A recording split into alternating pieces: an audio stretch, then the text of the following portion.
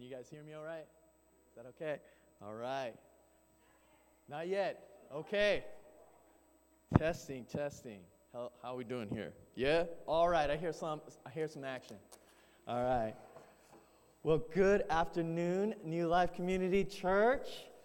My beloved, the beloved of God, it's so good to see you all here together, that you guys aren't passed out from turkeys. So great. I hope you had a happy Thanksgiving to enjoy a meal together, especially with some loved ones.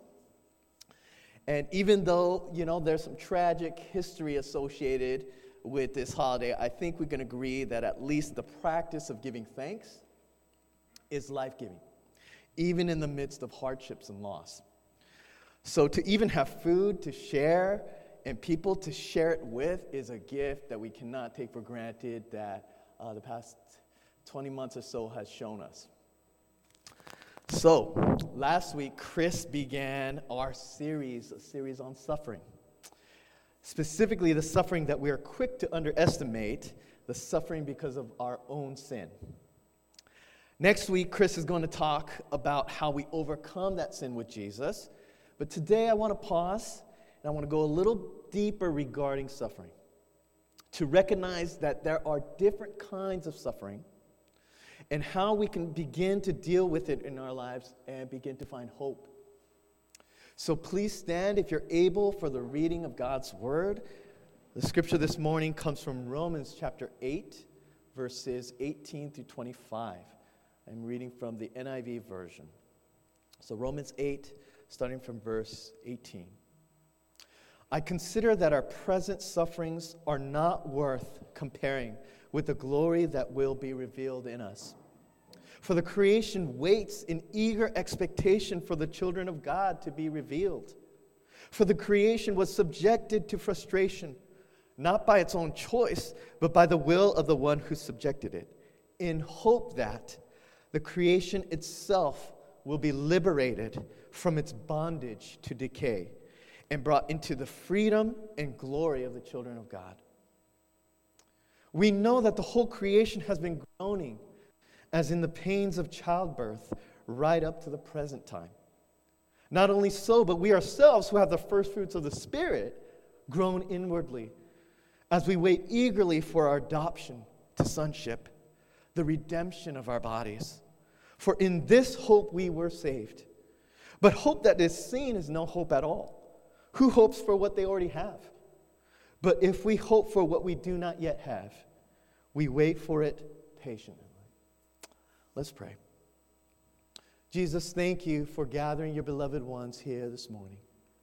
We pray, Father God, those that are within the hearing, Father God, of your word today, you would help us to be attentive, to be alert. Lord God, wake us up, Lord.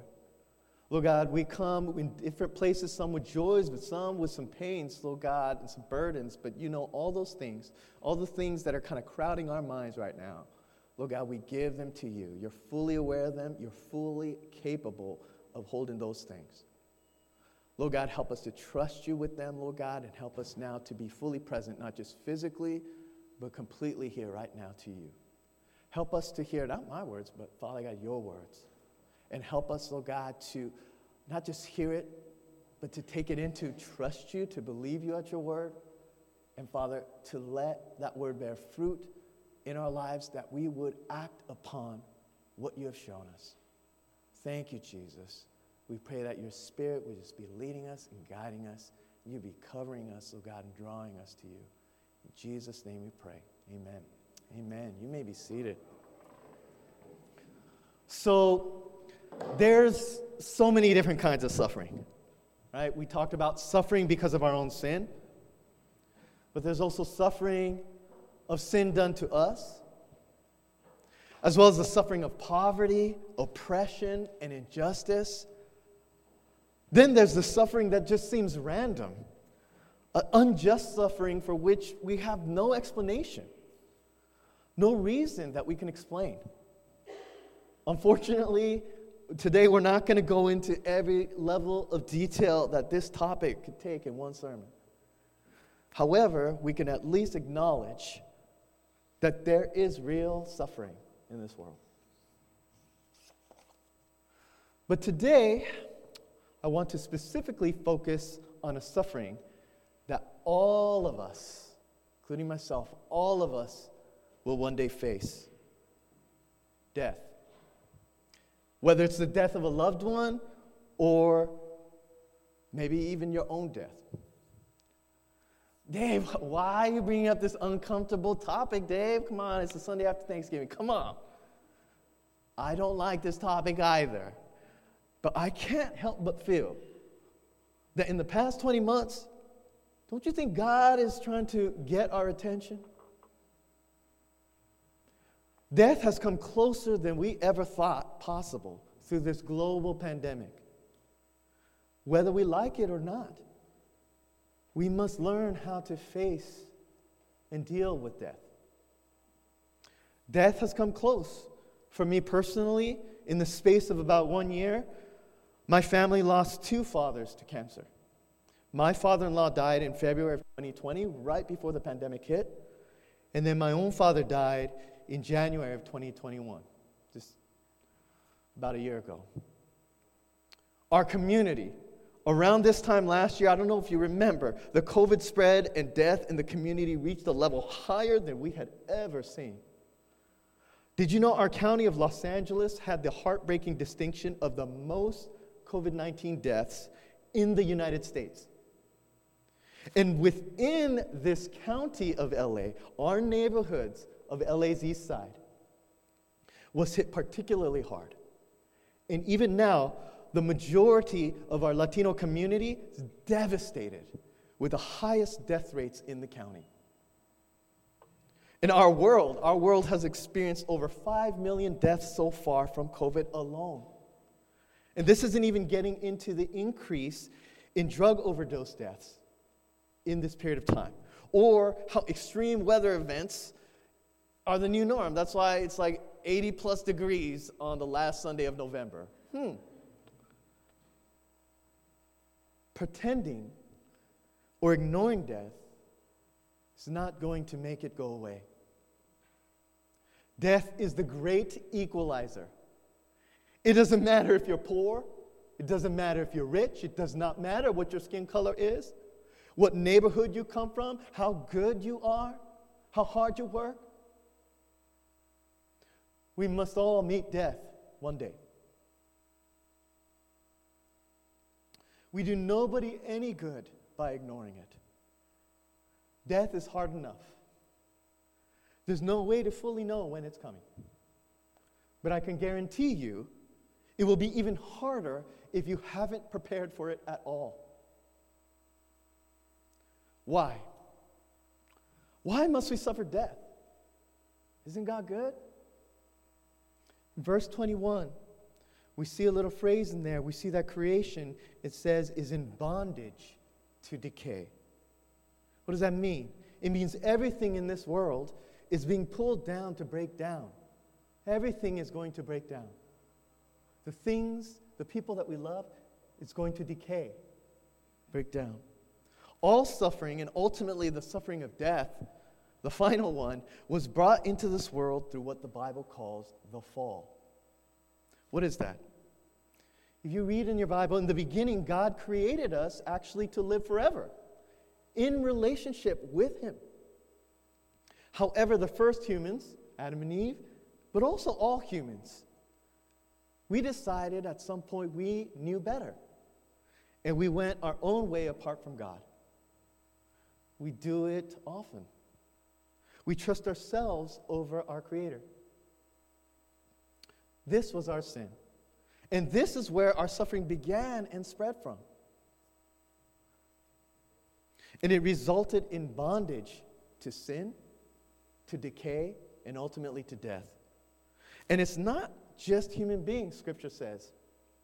All of creation suffered the consequences too. You know, we were supposed to take care of this world, but instead we have abused this world. And we're starting to see some of the fruits of that now. But one might say, well, couldn't God have stopped all of that from happening? Why did that even have to happen? Well, you know, God did warn us. He sends us prophets and we kill them. He did warn us.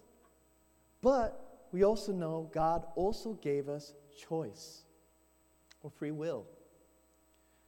Now think about it. If you're forced to follow God, to love Him, then can we call that genuine love for God at all? In one sense, if you think about it, death is a mercy. How can I say this? Death is a mercy in a world with sin and that is fallen.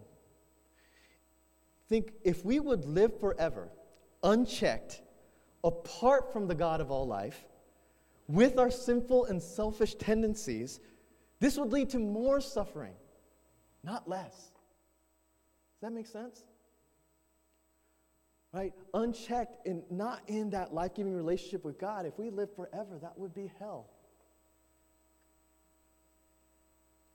So because of the fall, we experience death. Big death we're talking about, but also there's little deaths along the way. What do I mean by that? We grieve many losses, don't we? It's not just people. The losses of things, the losses of places.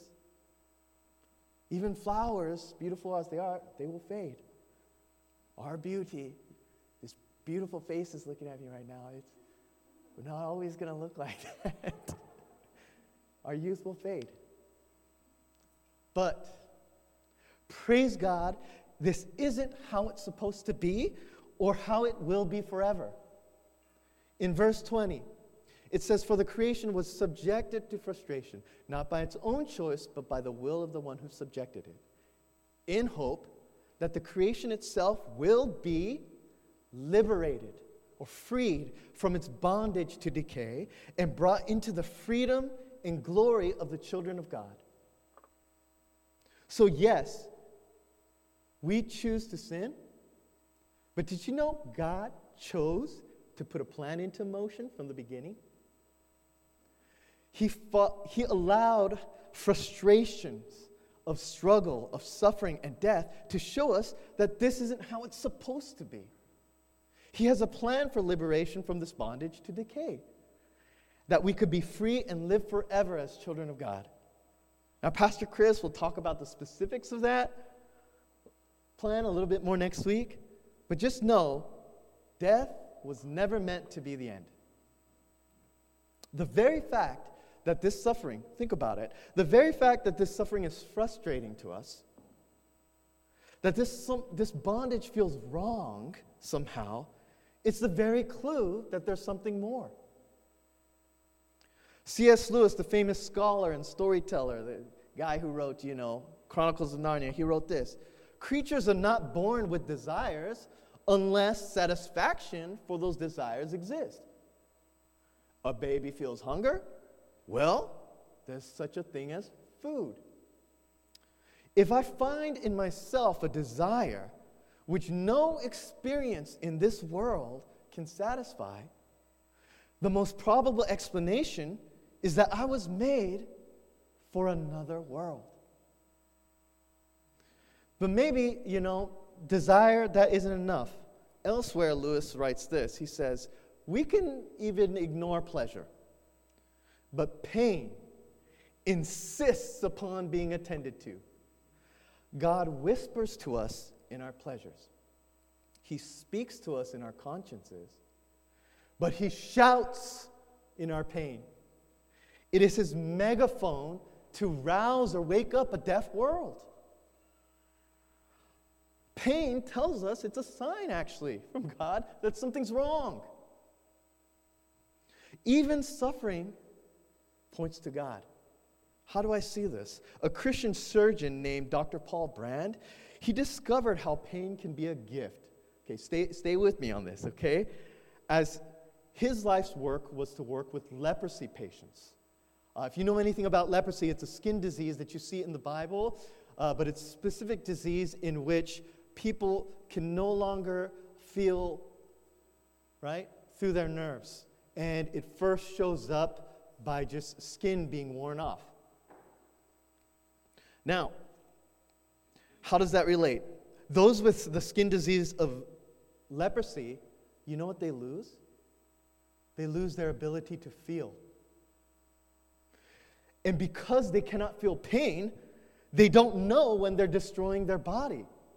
That's why it destroys their skin, because if their hand is being burned, they don't feel it. If their hand is being cut, they don't feel it. So their body from the outside begins to waste away because they cannot feel. So no one is saying, I'm not saying the pain is good in itself.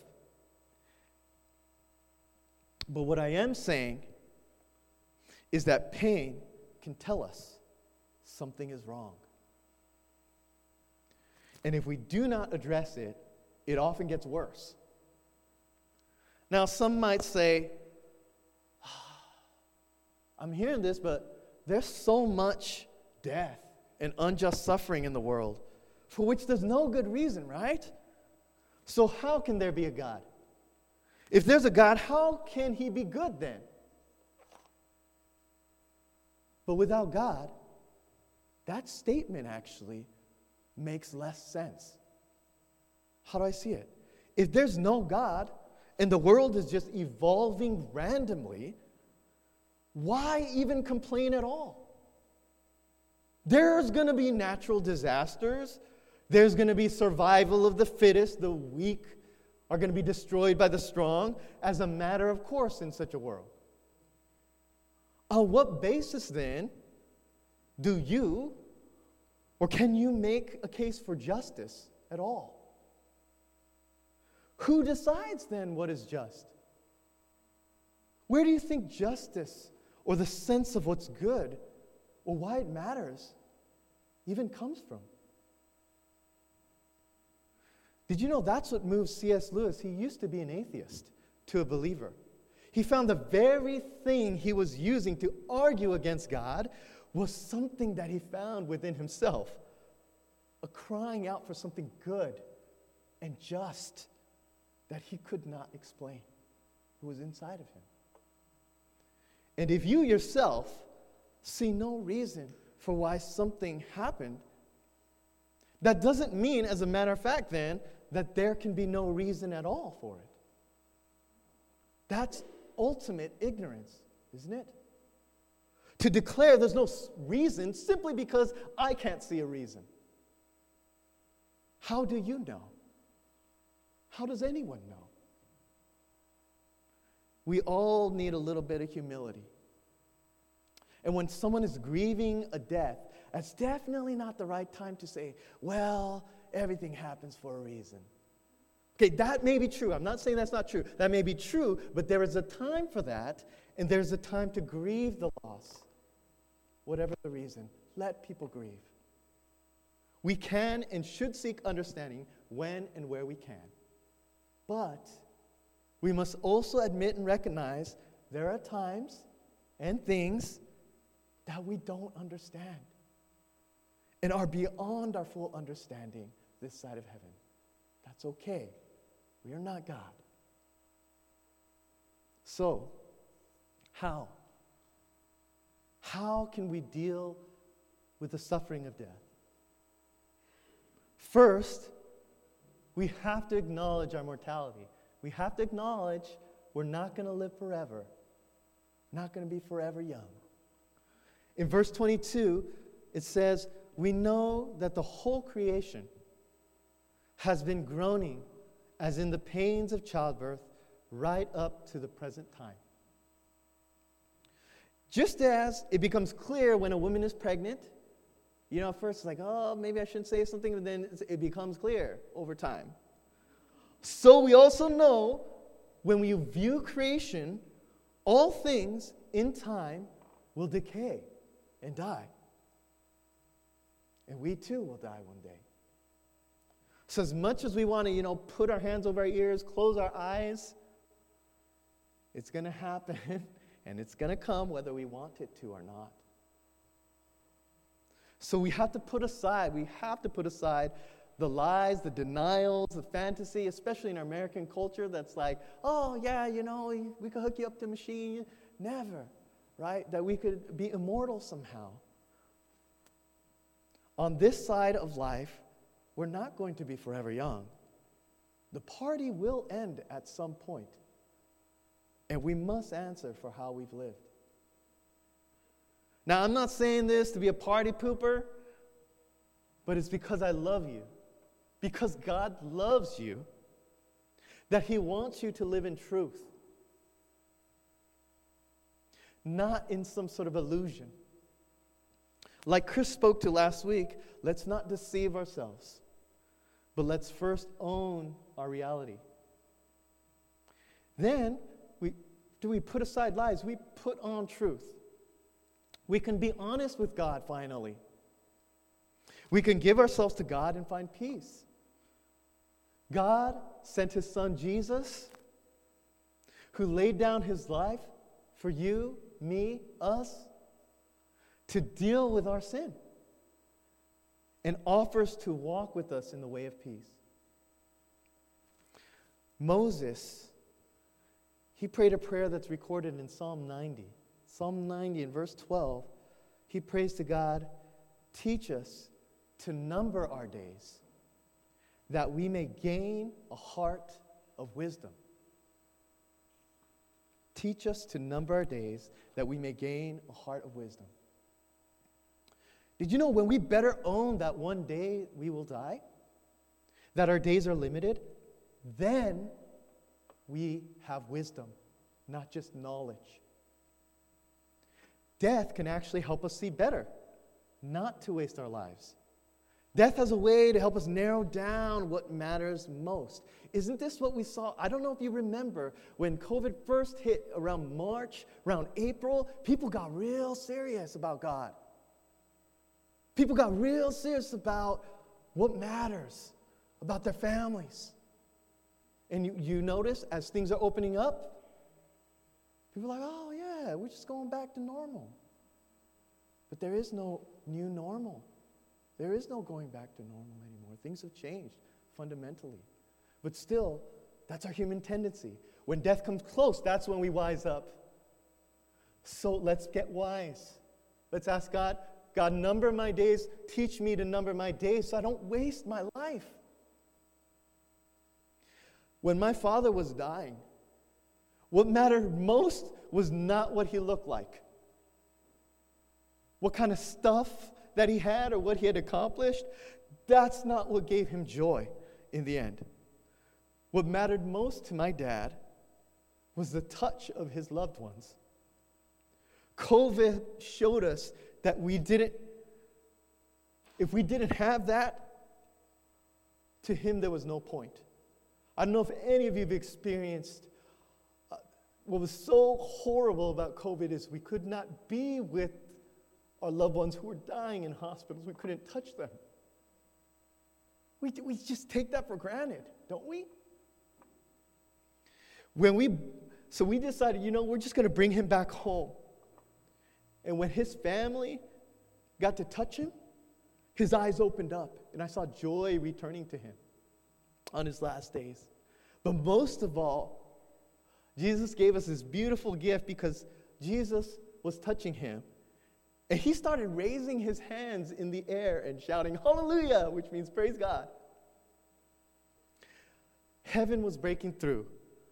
I say that because, he hadn't eaten or drank anything for days because he couldn't. So there's no reason why he should have had that energy. But suddenly this burst of energy in life. Near death, God gave my dad and us wisdom that it's best to be with Jesus. And I know my dad is so happy to be fully with Jesus right now. So, beloved, let's prepare well for our death. Let's give ourselves to Jesus now. If you have an intimate relationship with Jesus now, death doesn't hold fear for you because it's going to be a reunion. But if you do not have an intimate relationship with Jesus now, death is terrifying because you don't know what's waiting for you on the other end. Let's wise up. And let's prepare well for our own death now by thinking about and giving instructions for what you want in your last days. I'm not trying to be morbid. I'm being very practical, having experienced some death, and some of you have experienced much more. Fill out what's called an advance directive. Ask your doctor for it, ask somebody for it. Has questions about what kind of life is worth living for you at the end. What do you want? What do you not want at the end? It'll be hard enough for your loved ones when you're dying. So don't make them agonize even more by leaving them without any sense of your final wishes. Then their last memories are going to be arguing over what they thought was the right thing to do. Don't put that on your family. Prepare well for your death, even now. Secondly, we have to name and grieve the pain, even of death. Verse 23 says, not only so, but we ourselves, who have the first fruits of the Spirit grown inwardly, even as believers in Jesus, we groan in this life, don't we? In fact, the fact that we groan and we cry out for something better, that's a sign of God's Spirit in us. This Romans 8 passage goes on to say that sometimes the pain is so deep that we don't even know what to pray for. We're just groaning. But did you know when we're groaning, it says that the Spirit of God is praying through us in words that we can't even understand. The Spirit of God that He puts in us can even work through your groans. The death of a loved one, it is probably the most intense suffering that we experience. Because grieving, it means we're human. And we have emotions and bonds. It's good. Don't tell people not to grieve. It's good that we grieve because it means that we love deeply. And that's good. But physical death isn't the only suffering. We experience other deaths and losses too. We can grieve the losses of friendships, missed opportunities. Samantha was telling us about the life that we thought we would have. We can grieve those losses, name them. It doesn't do us any good to ignore pain. We saw from what that does to the body when we ignore it. Big ones and little ones. If we don't deal with our pain, it's going to come out in some form, some toxic form.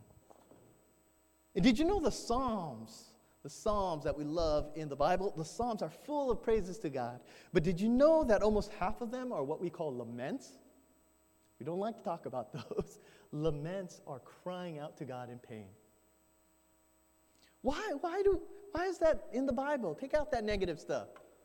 No. God knows our experience. Those Psalms can help us a lot. To be able to lament, that too is a gift from God. Because that means we have a God to cry out to. A God who hears, that we trust, cares, and will respond. Lamenting is part of the healing process. So don't bypass that by just pretending things are okay.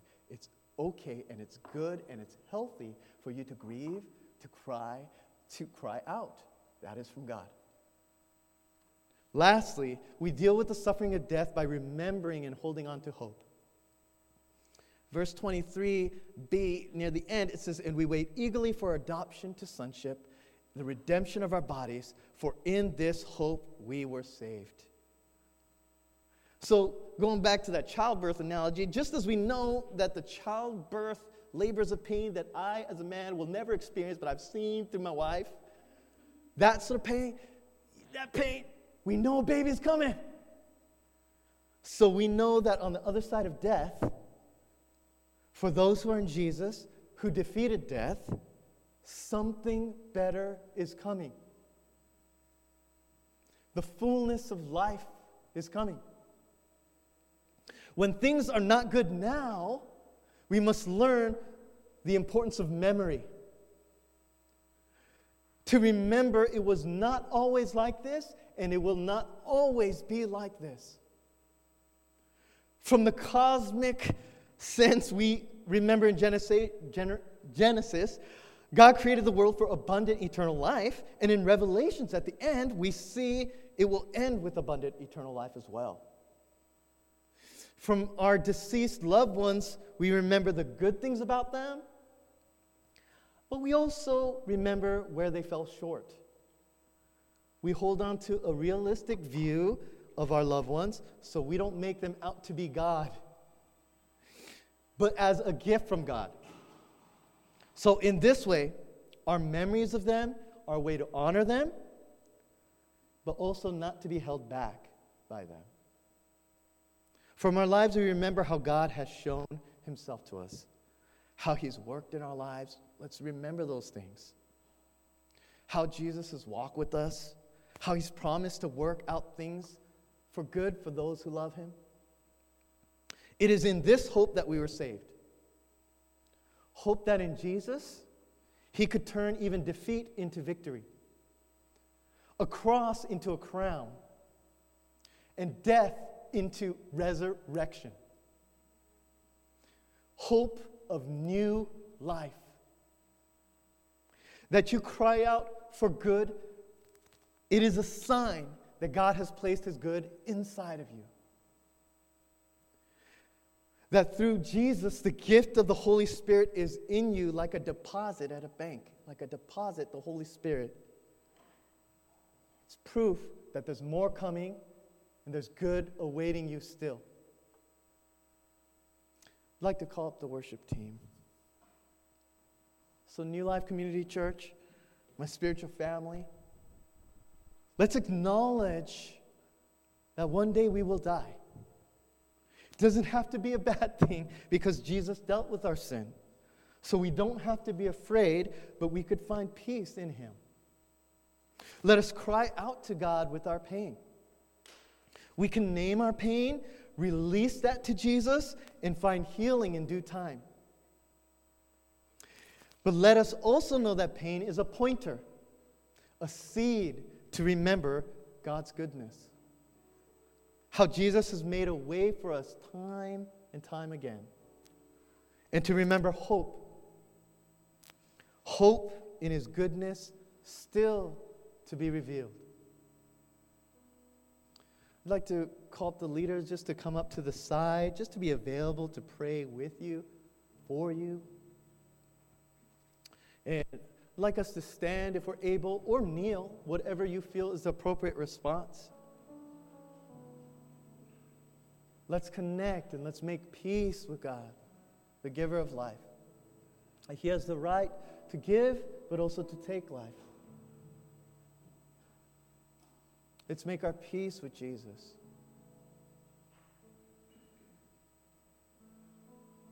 Let me pray for us.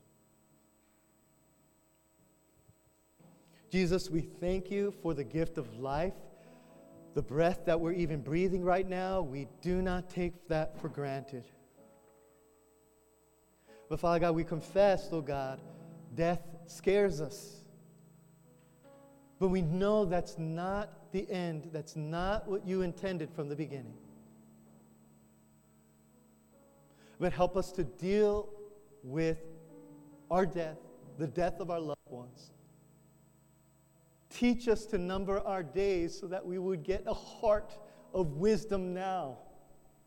We would not waste our lives and our days, but we would spend them on what matters. Help us to live in intimacy and peace with you right now, with that assurance and that hope right now. Thank you, Jesus. And I pray, Father God, for any who feel distant from that hope, Father God, I pray that you would help them to name and bring those things to you. Bring those to a trusted Christian brother or sister. Ultimately, trust them to you, Jesus, and to learn how to walk with you through that. Thank you, Lord God, for the healing that is coming. We just claim it right now. Thank you, Jesus. Pray these things in your name. Amen. Amen.